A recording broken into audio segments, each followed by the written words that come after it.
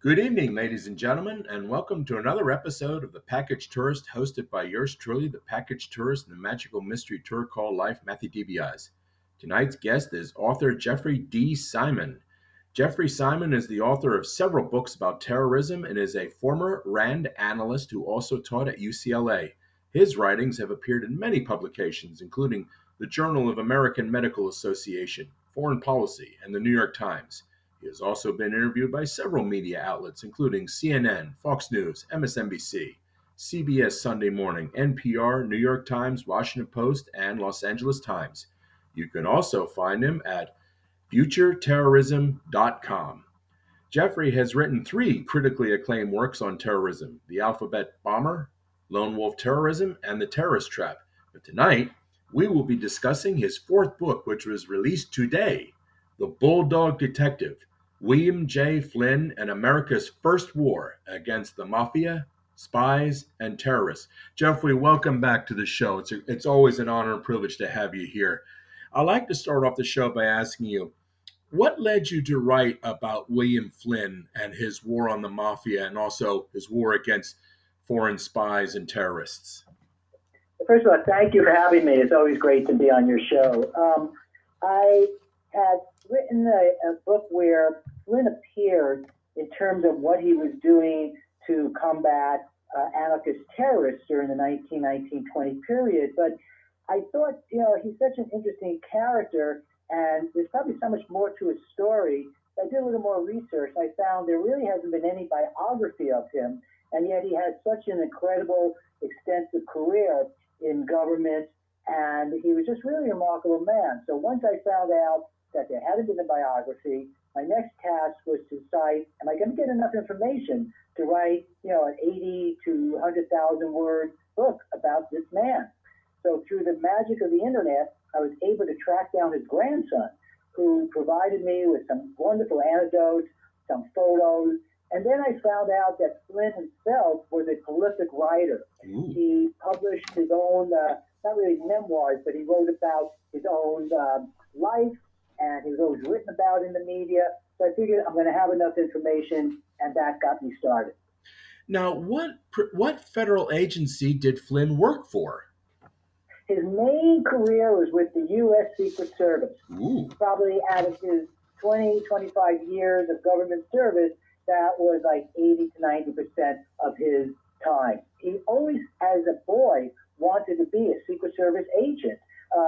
He had to quit school when he was 15 after his father died, and he had odd jobs such as he was a tinsmith. He was actually a semi-professional baseball player, but he also was a plumber, and he built a successful plumbing business in New York. But he wasn't really ever into money. He just wanted to serve the government, serve the country, and he was just enthralled with the Secret Service. So he got a job in 1897 with the New York office of the Secret Service.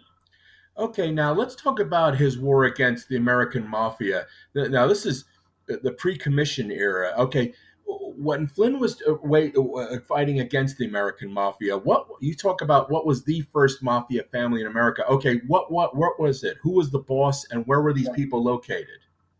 The boss was Giuseppe Morello, and his main associate was Ignacio Lupo. And Lupo married into Morello's real family. Now, the Morello-Lupo gang, their activities were mainly counterfeiting, extortion, murder. What they would do is called black hand letters. They would target wealthy Italian merchants in Little Italy and send them a letter saying, pay or die. If you do not give us money, we're either going to blow up your shop, we're going to kill you, or we're going to kidnap your children. And that's what they did. Now, Flynn, because the Secret Service, their main function, in those days, it really wasn't as much protecting presidents as it was going after counterfeiters. So it turned out that the Morello-Lupo gang were major players in the counterfeiting business. And that gave Flynn his way to be able to go after them. Now, they were responsible, the Morello-Lupo gang, for one of the most grisly murders of that time. In 1903, a barrel in the heart of New York was discovered. People were walking by there and they saw a body sticking out of it. And it was so gruesome that it stood out among other murders. So it was called a barrel murder mystery. And Flynn had the Morello Lupo gang under surveillance for counterfeiting, and he knew that they were responsible for this murder because they saw the victim with them the night before the murder. But he really couldn't do anything because if he brought in parts of their gang, there was this, Sicilian code of never talking, never telling. Everybody was afraid to talk on the gang. So basically, he was at his, wit's end to try to find, the evidence. And he was eventually able to find this 9 years later in terms of counterfeiting. So that's how he brought them down on a major counterfeiting charge, where the judge in the case gave Morello and Lupo long sentences in prison, 25 to 30 years. And basically, it almost was not so much for the counterfeiting, they didn't admit it, but it's really for, their murders. Okay. So this is before the RICO statute, which came out in 1970. So basically, Flynn was using counterfeiting laws, federal counterfeiting laws to go after these guys. Is that what the legal weapons he was using? Oh, yeah. And, trying to always find somebody within the gang who would be able to tell, on the counterfeiters. Because even if he knew that they were engaged in counterfeiting, it was still hard to get the concrete evidence. So what he always wanted was somebody within their gang who he could arrest and was willing to talk, to cooperate. And nobody ever would until one time he arrested a whole bunch of members of the gang, and one of the members had sort of been coerced into working with Morello Lupo. So he was really angry with them. But his moniker, his name was Comito the Sheep. So Flynn was worried, this man may be too timid to go after Morello and Lupo. But in the court, he testified, like a lion, and he was really responsible for bringing them down. And what's interesting, when the judge gave the sentences to Morello and Lupo, they both broke down and cried. They fainted. Morello had to be carried out of the courtroom. So it kind of really demystified, the myth of these powerful mafiosos. Okay. A question. Did at any time did the the Morello Lupo gang, did they try to retaliate against Flynn personally? I mean, try to strike at him, or was it back even then there was a reluctance among mafiosos to attack police? Because I know when the commission was established, you really couldn't go after cops. But was there any attempt against Flynn or his fellow police Secret Service agents? Yeah, after they were sentenced to their prison terms, there was talk about trying to kidnap Flynn's children, but they didn't follow through on it. They just figured, that would be counterproductive. But there's an interesting side story to all this. While Flynn was going after the mafia, so too was a New York policeman by the name of Joseph Petrosino. Now, Petrosino was as dedicated as Flynn was to bringing down the Morello Lupo gang, and he tried to also find the evidence against them. In 1910, he was sent to Sicily on a secret mission to try to get evidence against the Morello Lupo gang, and also to try to find out who among the Italians there had criminal records, because if there were Italians with a criminal record that had come to the U.S., they can be deported. So he's trying to create a certain intelligence network over in Sicily, but he was assassinated by associates of Morello Lupo, and he was given one of the biggest funerals in New York history. Okay, let's go now to Flynn's work against German espionage before America entered World War One. Okay, let's set the stage. How extensive was, we're talking Imperial Germany now, listeners, not Nazi Germany. This is World War One. This is Imperial Germany with the Kaiser. How extensive was Imperial Germany's spy networks in America? It was very extensive. The center of activity, the base, was in New York. Because New York was sort of the center then of almost foreign intrigue. A lot of diplomats and other spies were operating right in the heart of New York.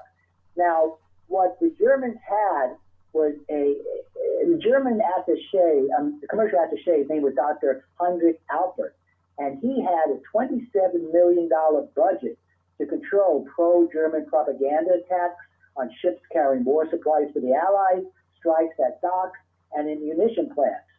And what's interesting is the U.S. didn't have evidence of this plan until Flynn went after the Germans. Now, the Secret Service was not really a counter-espionage, unit, but he formed one because President Wilson wanted to really find out what the Germans were up to. So he said to the Treasury Secretary, the Secret Service was under the Treasury Department in those days, now it's under Homeland Security. He said, find out what they're up to.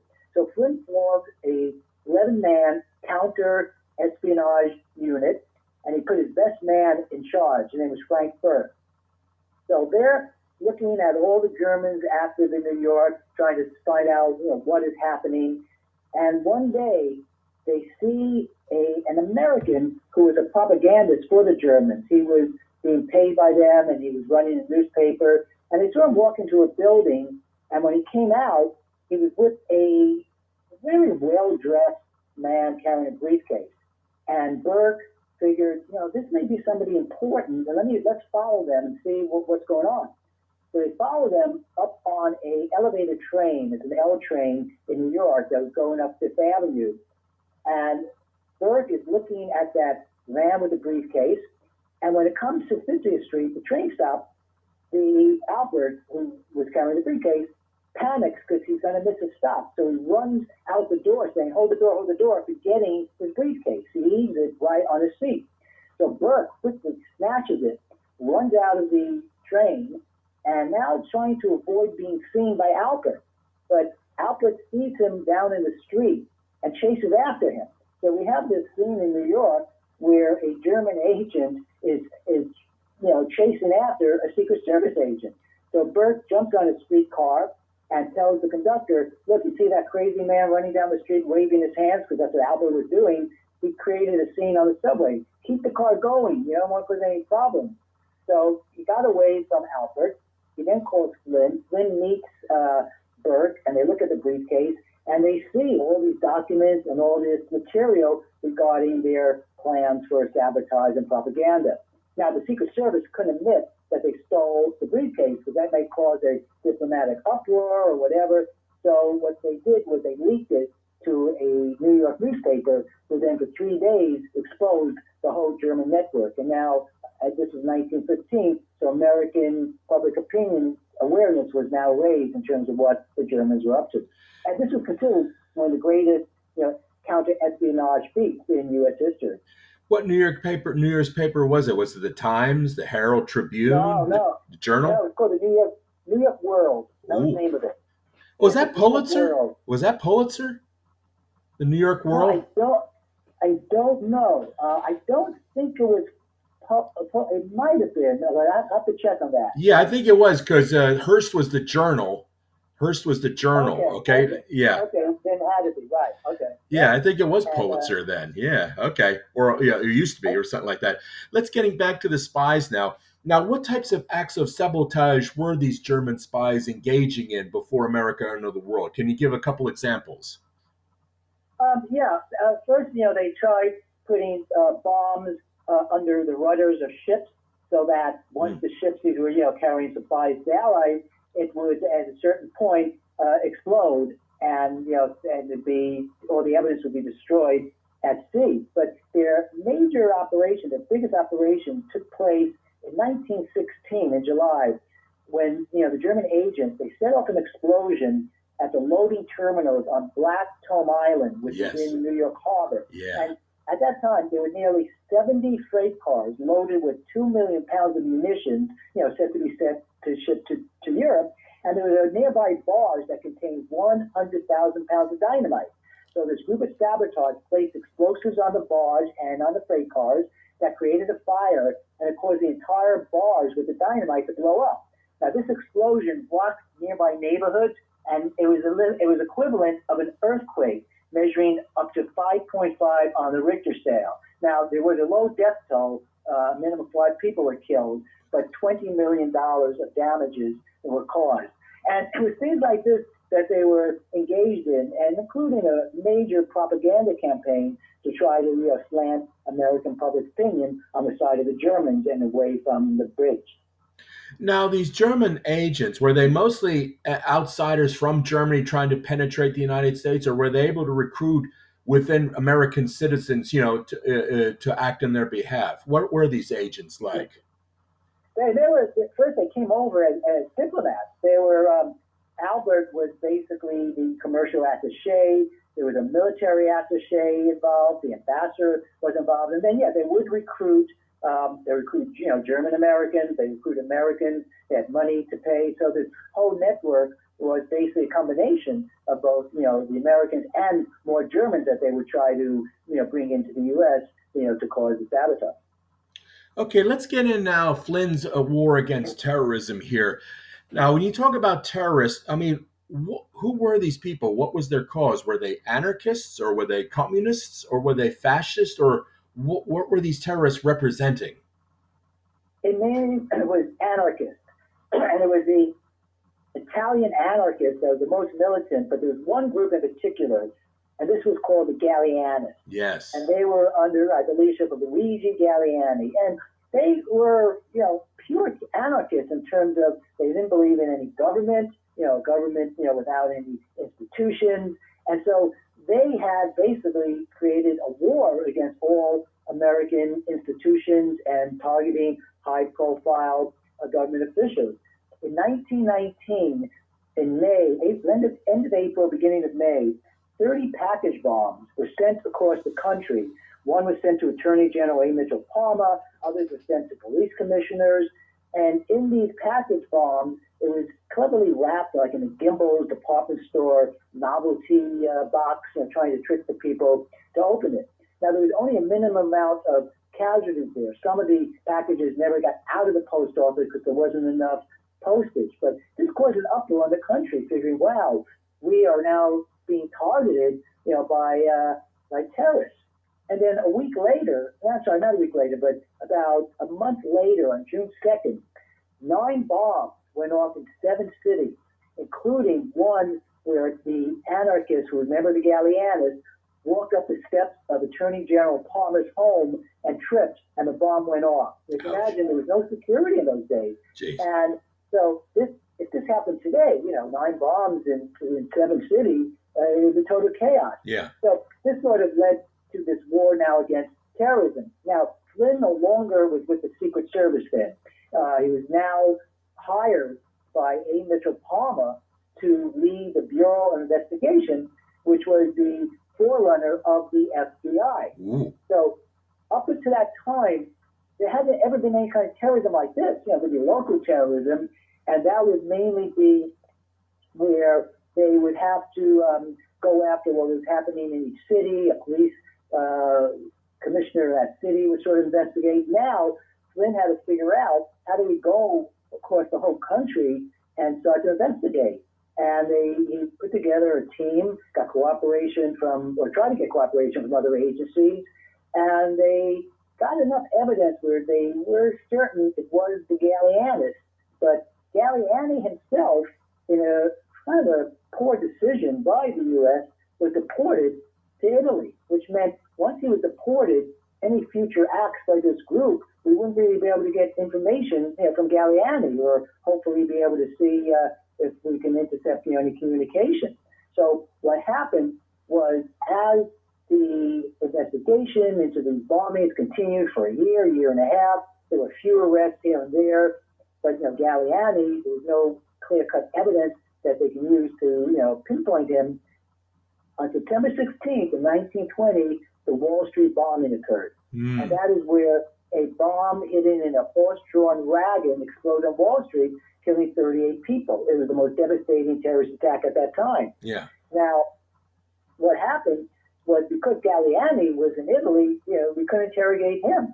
So again, it was almost consensus that Italian anarchists were involved, because the same kind of propaganda message was left at the scene, the same kind of sign, they call it the anarchist fighters and names like that.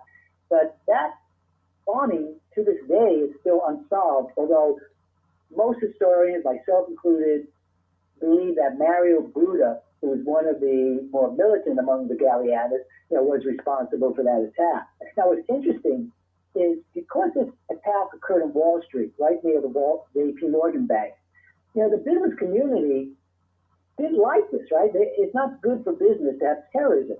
So that night, they wanted to clean up any sign of, disruption. They wanted business to continue the next day.